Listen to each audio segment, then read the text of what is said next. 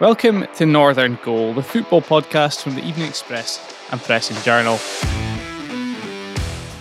I'm Ryan Cryle. Today I'm joined by Callum Law, Danny Law and Sean Wallace. How are we, people?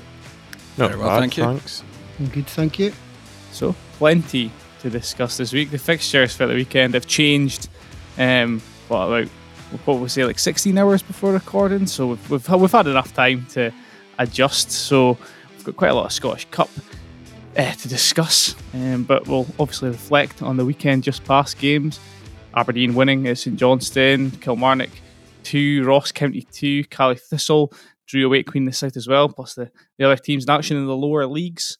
But yeah, first we'll discuss the Dons' trip to McDiarmid Park. Ended 1-0 to Aberdeen. It looked, Sean, like they were under the cosh early on a little bit. There seemed to be a change at half-time in an attempt to get them further up the pitch, get them creating more chances, and they eventually paid dividends with the goal they scored. But didn't look the most comfortable afternoon. No, it certainly wasn't. I mean, the first half was terrible from Aberdeen. They were far too ponderous. There was no forward impetus. There was no momentum, no spark. And there was absolutely no surprise when it was goalless at half-time.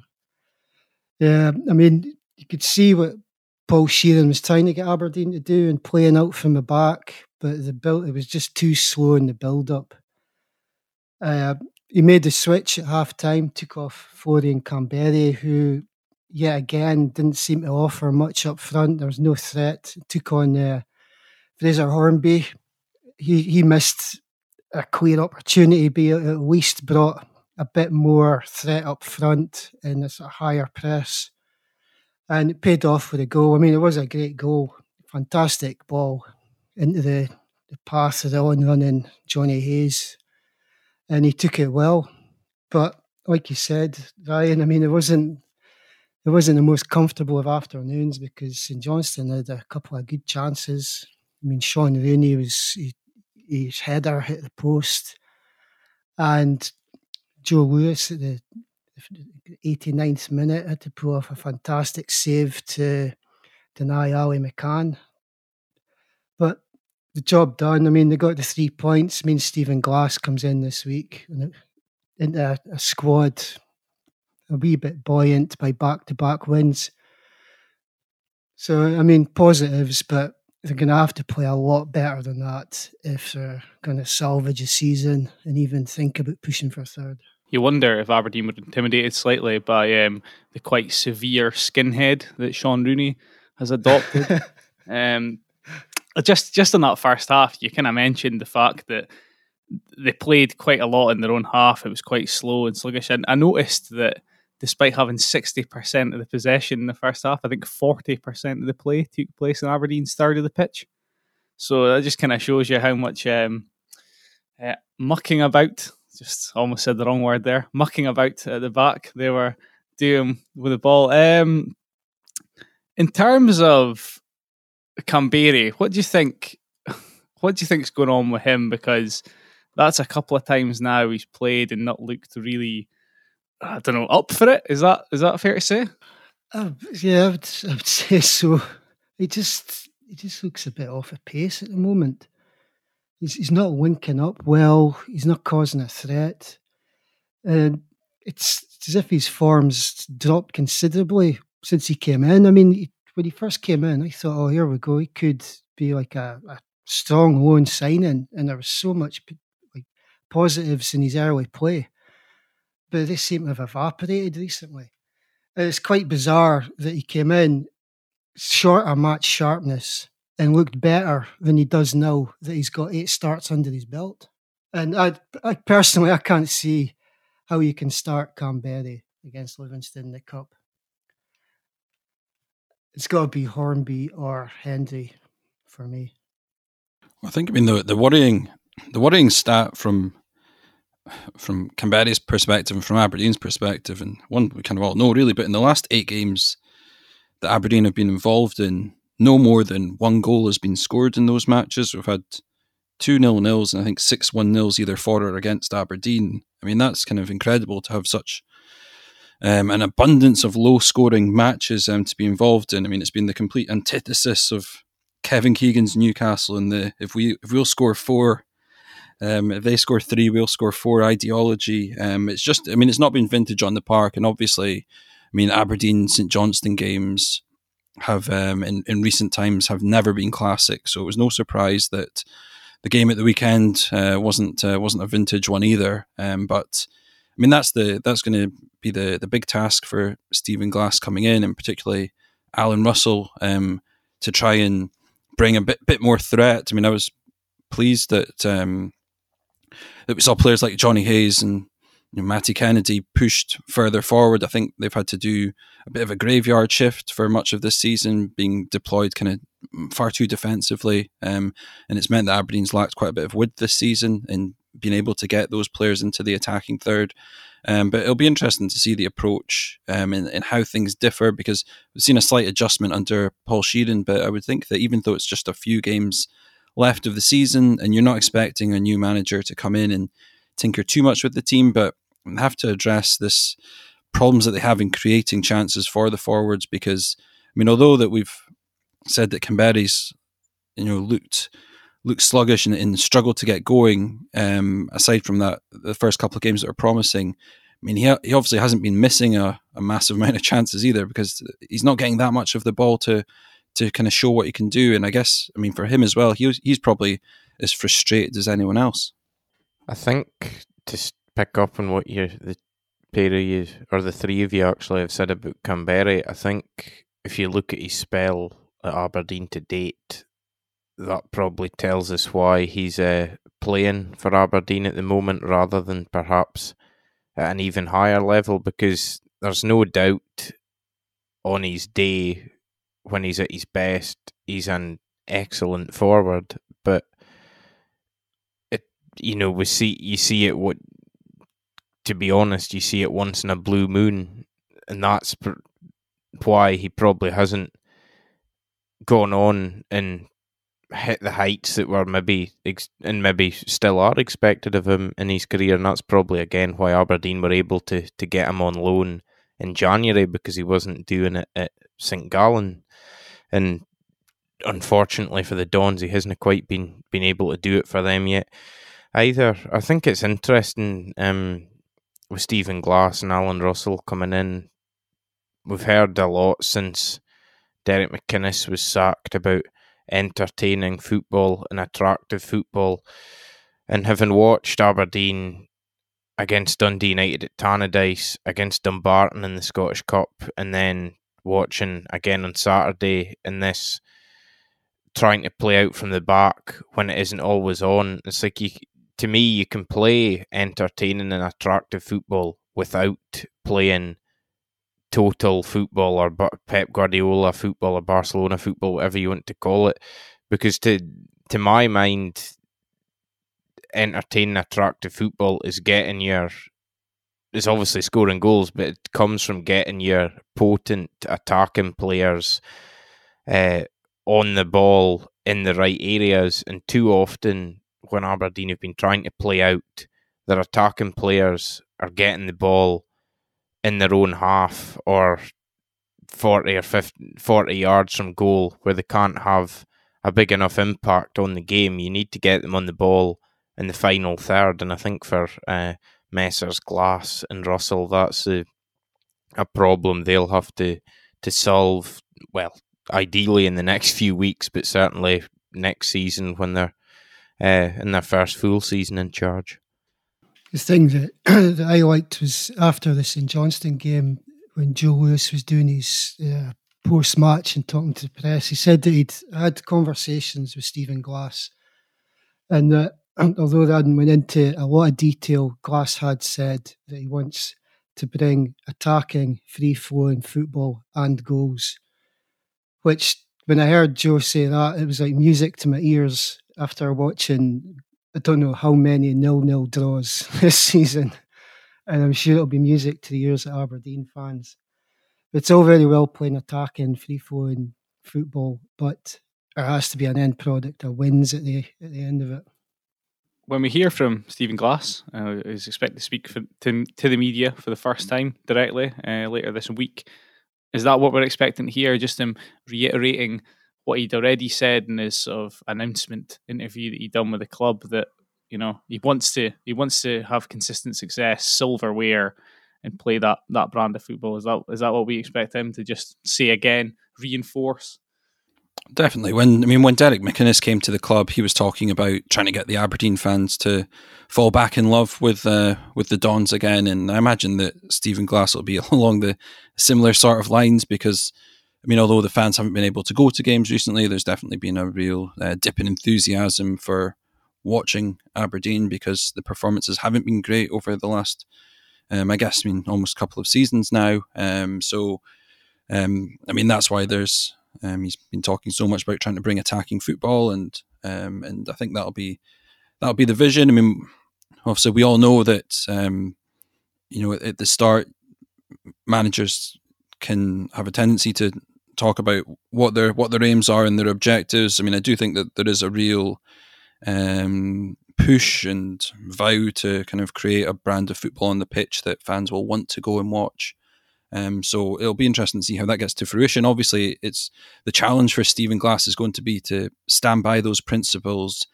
If, say, he starts with a couple of defeats, or starts the new season with 2 or 3 defeats, and then there'll be the pressure on to shut up shop and start playing the ball more direct. And but if they get off to a winning start, a good start, then it might be a very entertaining season coming up for the Aberdeen support. I think his challenge is to create a buzz around the team again amongst the supporters, because it's more than a year now since supporters have seen their side, and during that year they've done nothing to really grab their attention, and there can be that disconnect when you're just watching them remotely on a laptop. So he needs to get that excitement back, get that sort of buzz. He's got 4 Premiership games to do it. He's got, hopefully, a decent Scottish Cup run. And so I expect him to come in and deliver an exciting proposal for the future, because not only does he have to create this buzz before the end of the season, he's got to create a buzz going through the summer to drive the season ticket sales, because, that is a major factor for Aberdeen as well. They need to get fans buying season tickets, and a lot of supporters that have already bought season tickets, they've went a year without seeing their team, and a lot of them pretty early on basically wrote that off as almost like a donation to the club to see them through like a tough COVID times. But I don't think they're going to do that again. They need to see something tangible for their investment. Sean, you've mentioned quite a lot there about creating a buzz again, and that for me, in terms of actually creating that, it's quite simple. People get ways of playing to a certain degree maybe, but people ultimately get excited by winning football. So that's, whether it's happens between now and the end of the season, or whether it's next season, it's winning football that will create an expectation and a buzz around Aberdeen again, because I've said it before and I'll go back to it, that's ultimately why Stephen Glass is now the manager, because Derek McInnes didn't win enough games this season. It's like, okay, the foot wasn't great to watch, but if he'd won more games, there's every chance he would still be in the job right now. So to me, it's quite simple in that regard. It's winning football that gets people interested. Stephen Glass is in a good situation in that normally when a new manager comes into a club after the sacking of the previous boss, they're entering a situation where the season's basically over. They're maybe fighting a relegation battle. But Stephen Glass comes in. 3rd spot is an outside chance, but it is still a chance they can get. They're in the Scottish Cup. They've got 2 home ties. One of the either Rangers or Celtic are going to be knocked out this weekend. So it's all there to play for. What a potential for a fantastic start to Glass's career. But he needs to get performances out of this squad. Performances which on the whole this season certainly haven't materialised. His preparations were obviously rocked last night when it was became clear that the game has actually been moved forward a day. Instead of taking place on Sunday afternoon on Premier Sports, it's now going to take place live on Premier Sports at 5:30 on Saturday. Sean, first of all, how big an impact has that had in your weekend plans? Well, Saturday night takeaway with Ant and Dex completely blown out the water. That's finished. Thankfully, it's not on anymore, Sean. You're fine. Is it not? No, call yourself a fan. Oh my God, I've just been watching Static on the TV then. So basically the World Snooker Championship's on. Come on, yeah, bring it on. But do we actually have any genuine complaints about this? I know some people have said that essentially the whole fixture schedule has been dictated by Premier Sports wanting a better slot, I suppose, in relation to when Prince Philip's funeral is for the Rangers Celtic clash. So they've moved that to Sunday, and they've moved back Aberdeen's game when they could have just moved Rangers and Celtic later on the Saturday, I suppose. Can I do the complaining here? And I don't think it's... Aberdeen are playing Saturday night now, but I think the one team which has the most valid complaint by a long way is Montrose, playing Kilmarnock at 11:45 on Saturday morning, having already been playing in the league on Thursday night. I just think it's totally ridiculous. And how it's come to that, I don't know. But again, it has that look between the SFA and Premier Sports, sort of rearranging the whole card to suit when they want the Celtic and Rangers game to be shown. Obviously, it's he who kind of pays the piper calls the tune, isn't it? And I think that Premier Sports had, I think one of the big problems is that they had 6 Serie A games scheduled on the Sunday that they had to fit in, and it was the only gaps available to them if they were going to rearrange things were to play one of the games late on the Saturday night and then one of them during the afternoon on the Sunday. And I guess that perhaps having a Celtic Rangers match on late in the Saturday night maybe wasn't something that Police Scotland would have been too keen on. So that might have been the reason why things have been changed around. But Livingston, I saw that one of their backroom staff were complaining last night, saying that the clubs hadn't been consulted and that a lot of the training and nutrition plans and accommodation plans that they'd set up for Aberdeen were all out the window now that the game had been moved forward, and they were very unhappy about that. So I guess it will have less of an impact on Aberdeen because they're playing at home, but for the other teams involved, it's particularly those that are playing away from home, including Cali Thistle going to St Mirren on Friday night, and it will have ramifications for those sides in particular. Yeah, Callum's spot on. Montrose are the ones that got the end of the deal here. Travelling to Kilmarnock for an away game in the morning is ridiculous. There needs to be some form of common sense here to accommodate the clubs and not put them... that gives them a hell of a mountain to climb before they even kick a ball. And they're up against a Premiership side. And I think Montrose not playing on Thursday night as well. Yes. Yep. Shocking. Obviously, the real losers for the changing of the day for the Aberdeen Livingston tie are the staff at Tony Macaroni Marshall Square. So thoughts to them having a rota changed at such short notice to accommodate the pre-match meal. Anyway, shall we move on then? We've got to discuss plenty other games and other teams. So next up, we'll talk about Kilmarnock 2, Ross County 2.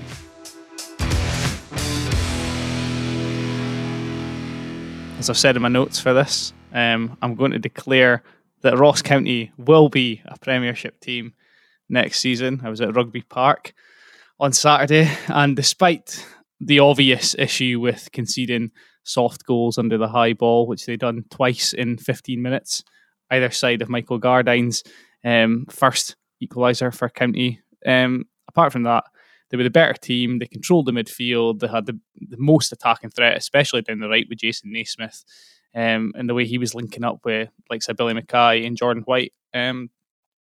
that I thought County were pretty impressive in this one. Do you guys have seen the footage? What do you think? Yeah, I mean, it looked like you had a very entertaining game at Rugby Park. Had a bit of everything in it. Some good goals, some drama, and yeah, I mean, I think when you're in the bottom six, the most important thing is obviously to try and maximise the points at home, win your home games, and try and avoid defeat on the road. And Ross County have done that. That was 2 more drop points for Kilmarnock, because for them to try and get out of their position, they really needed to win that game. But I mean, the problem is that it's the problems at both ends for Ross County. They've got the worst goal difference in the league. They've scored the fewest goals, 28. They've got the joint worst record for conceding, 61, alongside Hamilton. The next worst is Motherwell. And that's been obviously problems throughout the season.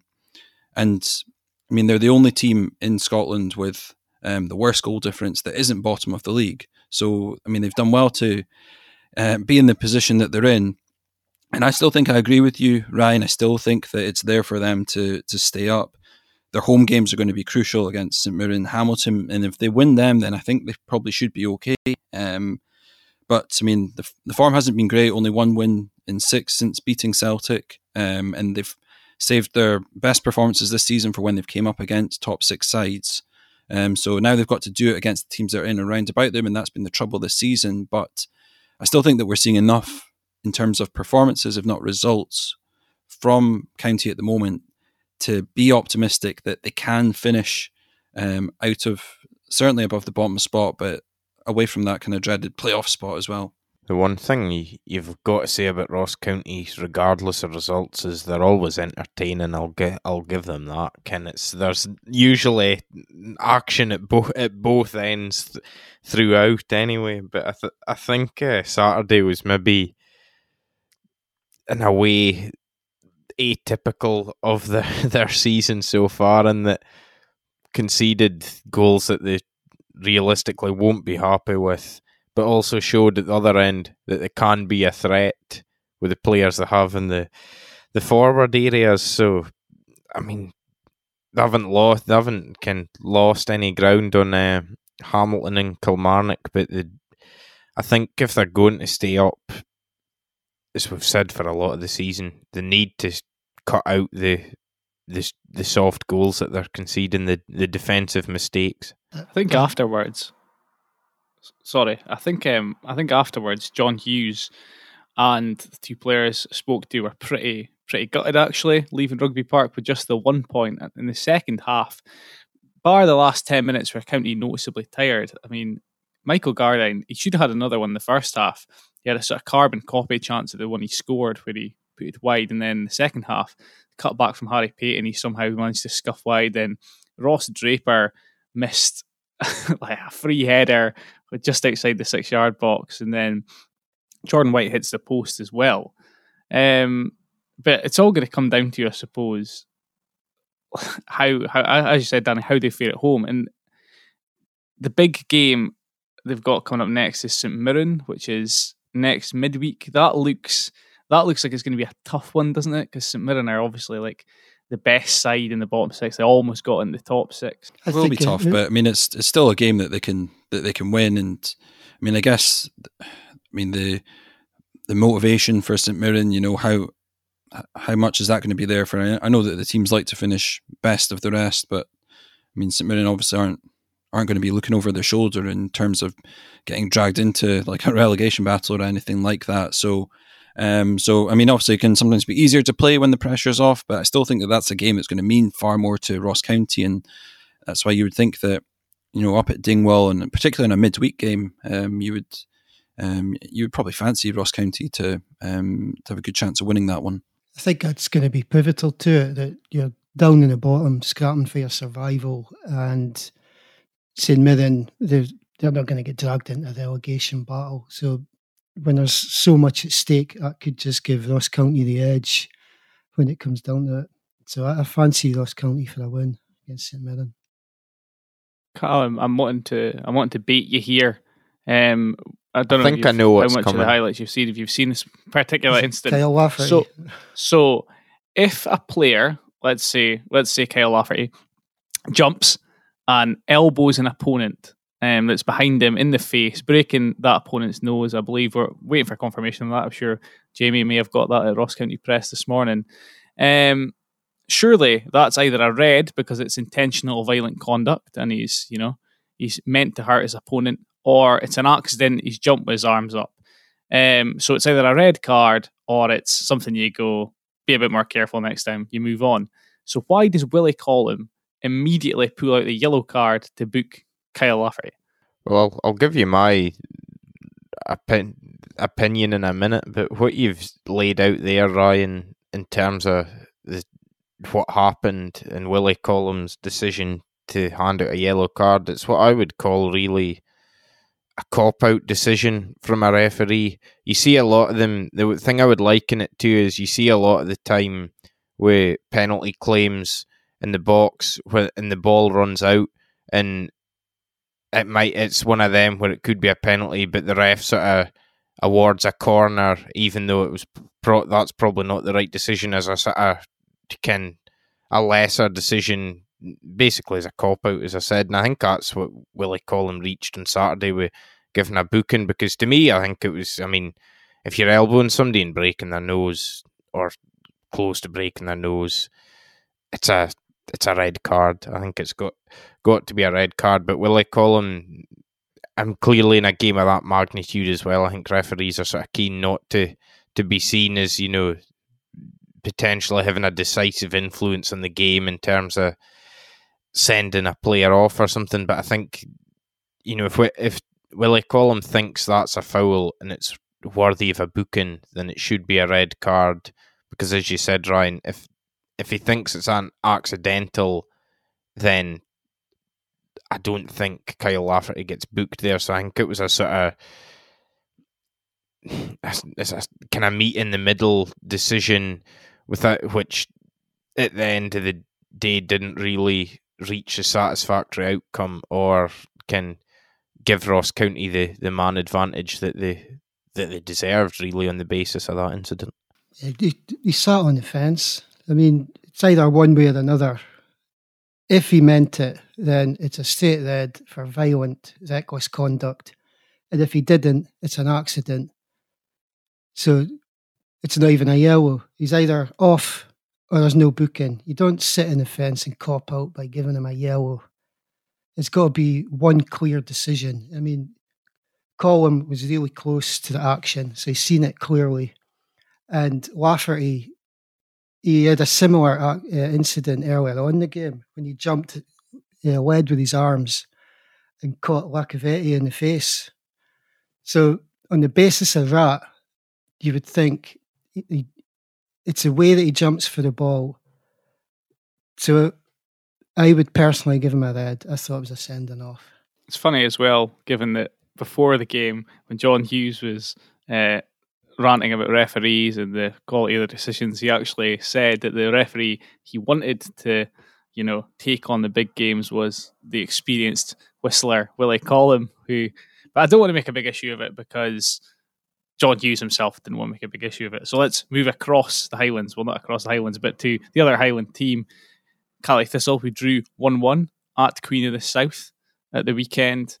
I won't ask the hilarious first question I was going to ask according to the notes, but I'll ask first of all, is this a good result for Caley Thistle at this point in this season?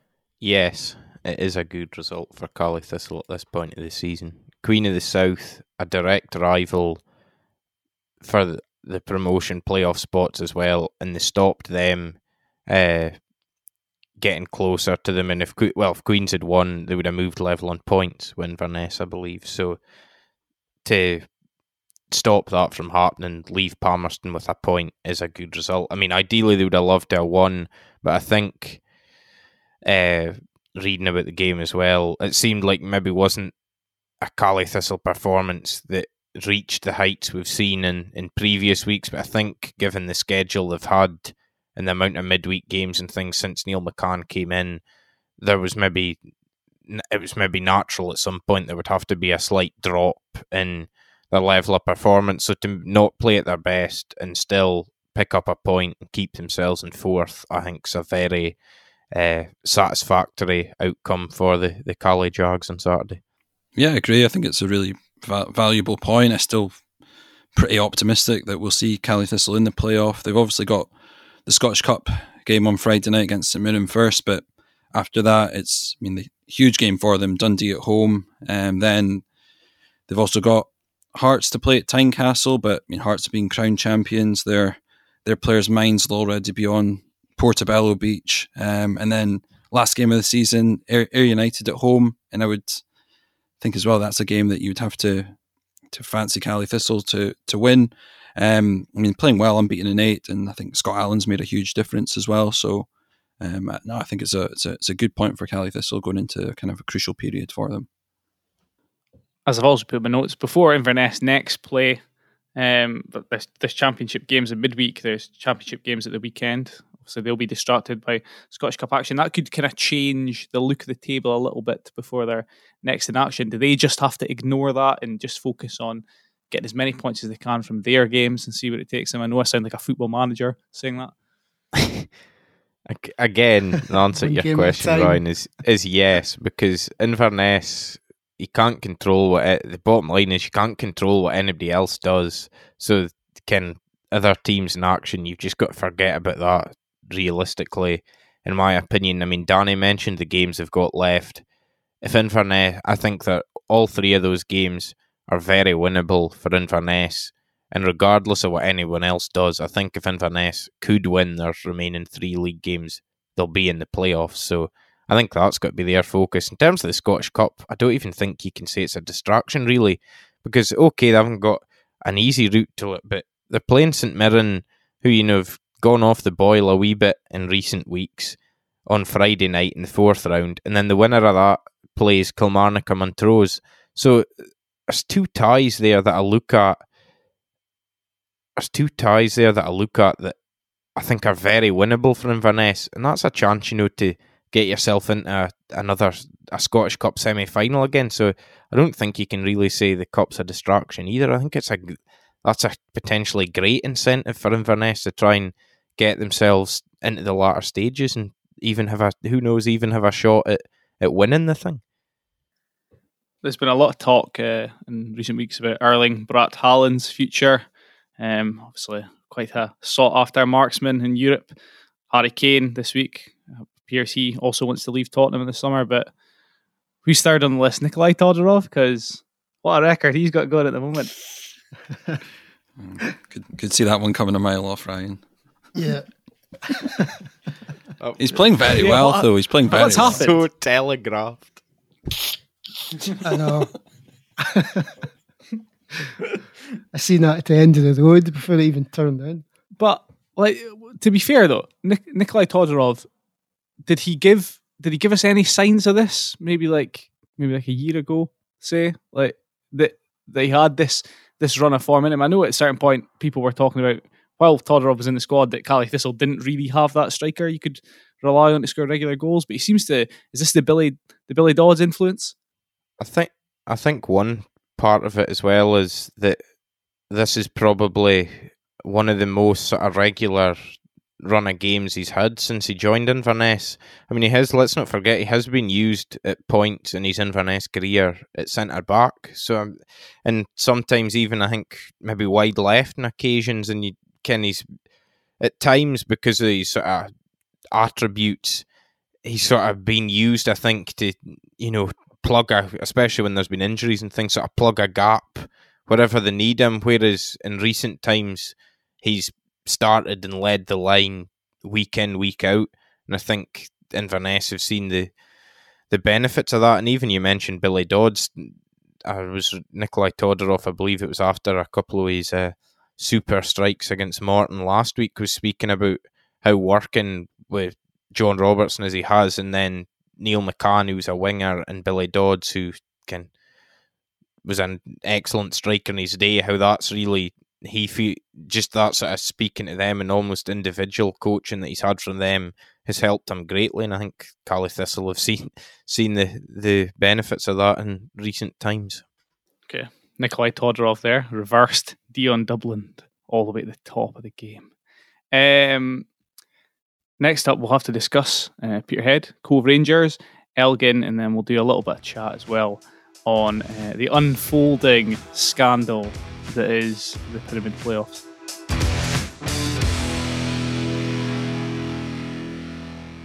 Okay, first of all, Callum, you were at Balmoor at the weekend. Peterhead 0, Partick Thistle 3. Sounded like Peterhead maybe had chances to kind of get themselves in front, but once Partick Thistle had their goal, was that it for Peterhead? It's not a bad summation, to be fair. It was certainly, I think, a game of two halves, to use the cliche, because the first half, being quite honest, you wouldn't have known who was the full-time outfit and who was the part-time outfit. Peterhead had a decent early chance with Jordan Brown. He was a bit unlucky. It was deflected just wide, but that was kind of as good as it got in terms of clear-cut opportunities. And then Partick scored just before half-time. But the second, Peterhead, they lost Ryan Conroy after the goal, which was a blow, but they also lost Simon Ferry at half-time. He was taken off as a precaution. He was desperate to carry on, but he was struggling a bit. And his influence was in terms of how they kept the ball and the control, or the lack of control they had in the second half was sadly lacking. Really, it was certainly. I mean, not that I would have said he was outstanding in the first half, but they certainly missed him in the second half, and it sort of. They were never able to keep the ball after that with the sort of same purpose and control as they had in the first half, and then they lost two really poor goals. The second one, Kieran Freeman sort of goes to...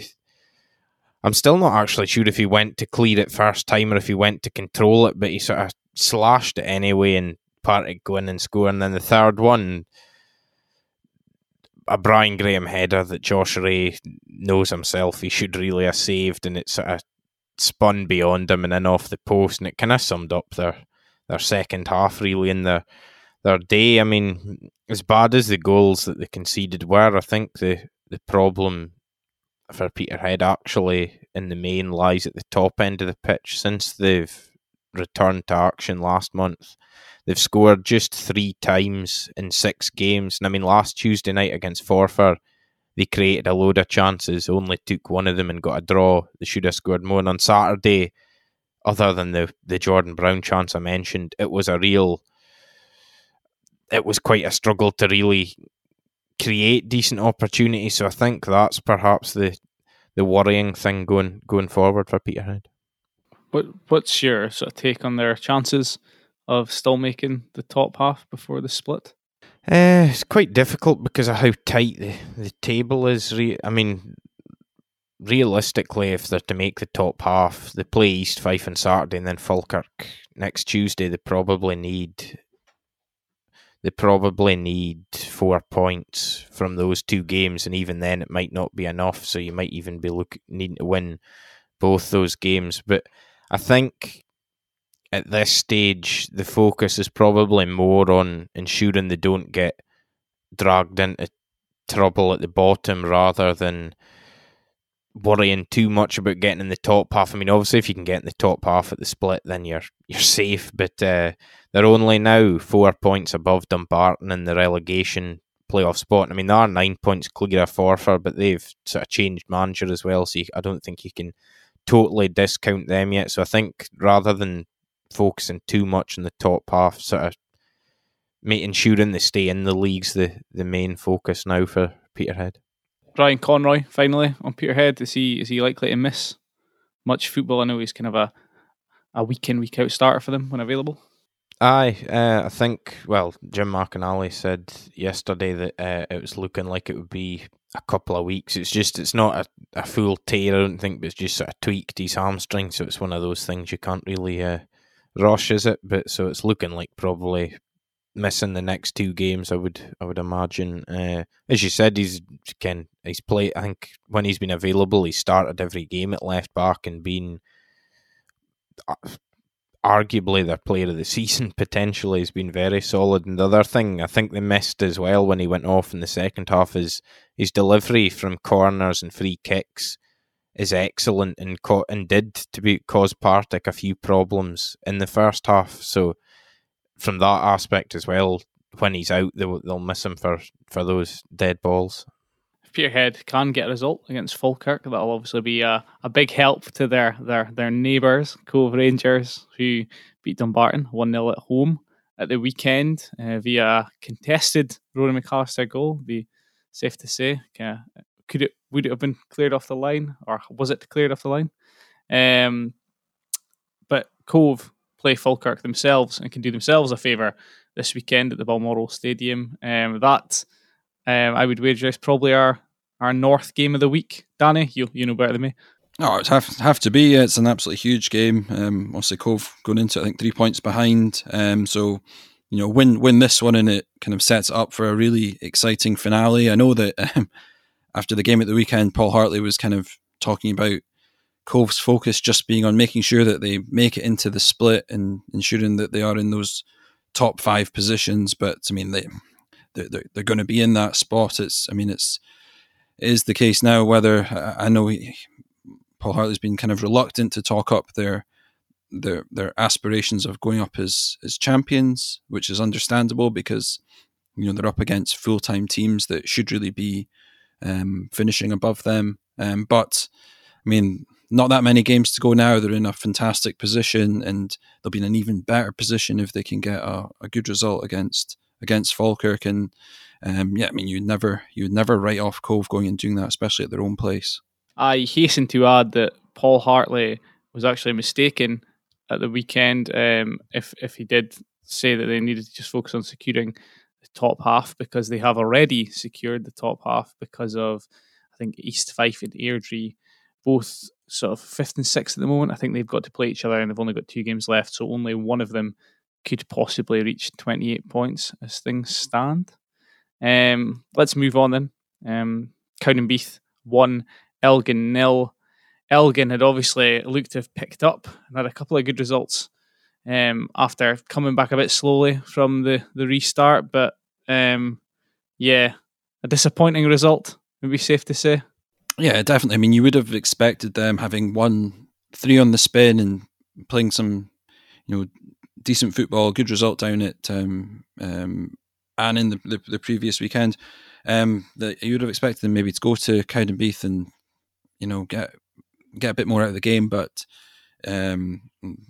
performance wasn't great and kind of dropped valuable points that if they'd managed to get a victory there would have taken them to second. But they've got Stenhousemuir tonight, so they'll be looking to bounce back, and then Albion Rovers at the weekend as well. So I mean, it's still coming to a crunch period for them. I mean, Queen's Park are too far away. They're going to win the league, but I think that there's still a strong argument that Elgin City have been the second best team in this league this season, and they'll want to go and improve that over the closing run of games. But I mean, the most important thing is to make sure that they get into the playoffs, because they deserve that, because they played well this season, and they want to have that chance of getting promotion. They just need to kind of string a few positive results together in the next few games to make sure that happens.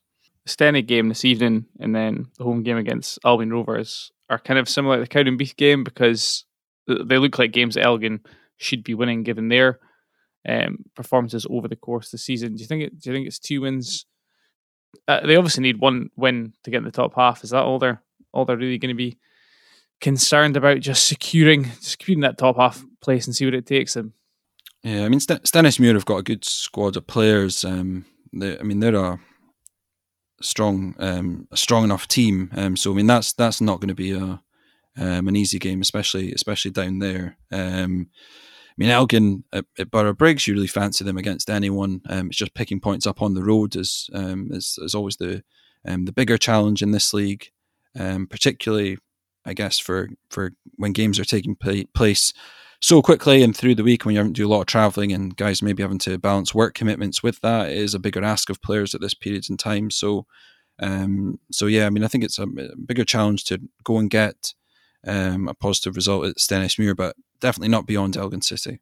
Okay, our final thing we're going to discuss today is something that's a situation that developed at the end of last week. The SPFL releasing a statement saying they couldn't announce a date for the Pyramid playoff games. I think specifically the game between Brechin, who are going to finish bottom of League 2, and the winner of the tie between Highland League champions Brora Rangers and Lowland League champions Kelty Hearts. They said there were several issues they had to look into, and there'll be a meeting on the 19th to decide whether the Pyramid playoffs are going to go ahead. Obviously, last year, following the curtailment of the season because of COVID, Brora and Kelty, having been declared winners of their leagues, and let's be honest, both were going to win their leagues last season, they were denied the opportunity to compete in the playoffs. This time around, obviously, less games have been played. I think Kelty played 13 league games, Brora played 3, but both the Lowland League and the Highland League thought it was correct to declare them champions, to give them that chance, and they thought by using the word champions that would guarantee they were able to compete in the Pyramid playoffs. I'm led to believe, based on William Powdy, the Brora chairman's comments in the Press and Journal today, that what is going on currently, this debate about the playoff, is nothing to do with the ownership of Brora's ground. That was reported in the national media. I believe he says that's all in order. So it should surely all come down to the SPFL having an issue with Brora, or using it as an excuse, the fact that Brora and Kelty have played fewer than the amount of league games they were supposed to.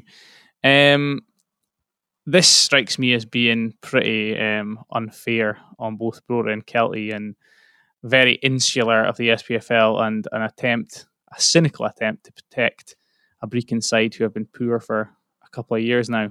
Yeah?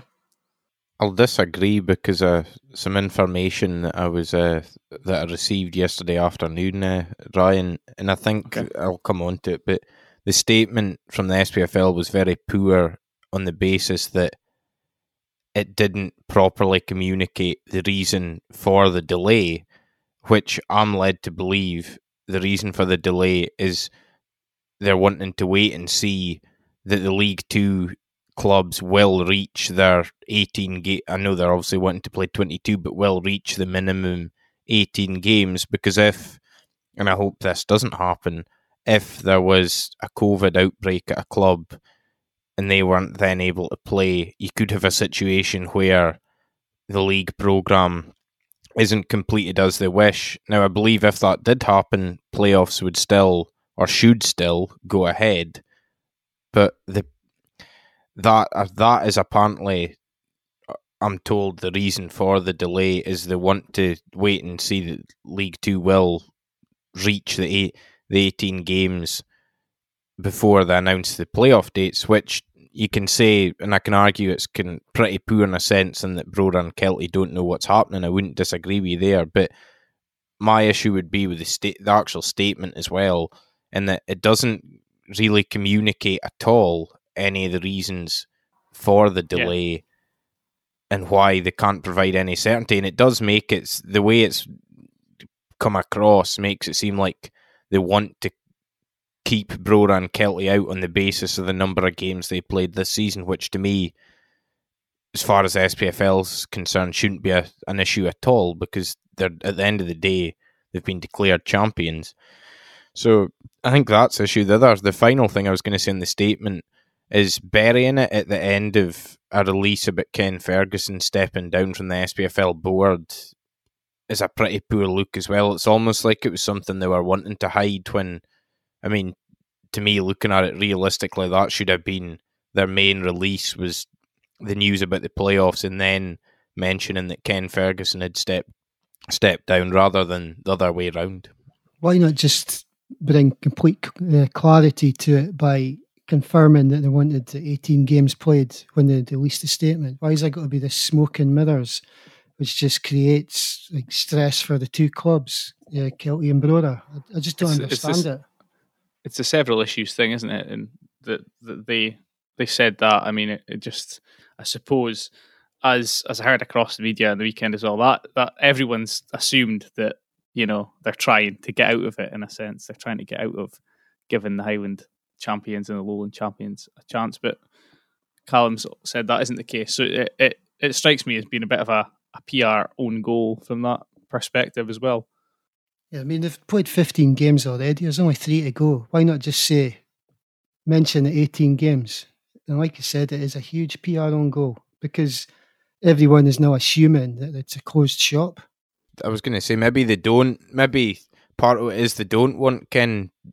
They would rather try and shut them out. But from what I was told yesterday, I don't think that's the reason for this. And that is, as I said, the 18 games. So I just think the way it's come across, and especially after last year as well, and sort of Brora and Kelty being sort of given false hope with reconstruction and other things, I just think the way this is sort of rumbled on this year as well, it's just a bad look for Scottish football, really. Yeah, I mean, I think that one of the big issues that's obviously cropping up as well is the fact that, I mean, there seems to be more and more talk about looking at a revised SPFL reconstruction plan, talk of potentially looking at a 12-team championship that would allow Celtic and Rangers, Colts teams, again, that issue popping up again, to join League Two. So, I mean, the concern, I guess, would be that that the Highland League and the Lowland League clubs potentially miss out on that opportunity, or perhaps will be involved in reconstruction. There's talk about moving to a 12-12-12-12 structure, or 12-12-12-10. So I think that, I mean, that might be one of the issues that is potentially, why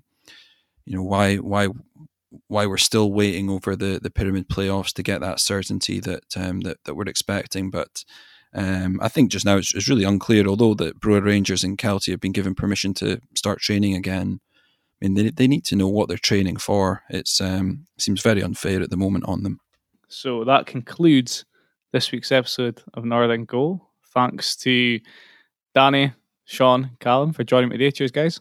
Cheers, Thanks, no No bother. If you've enjoyed this episode, you can like and subscribe in your favourite podcast app. You can email northerngoal@dctmedia.co.uk, and if you've got anything to ask us or want to berate us or whatever. And finally, enjoy whatever football games you're streaming this week.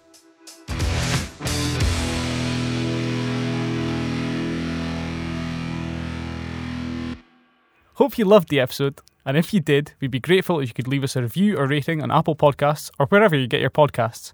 And don't forget to pick up your copies of the Press and Journal and Evening Express every day for the best football writing and analysis in the North.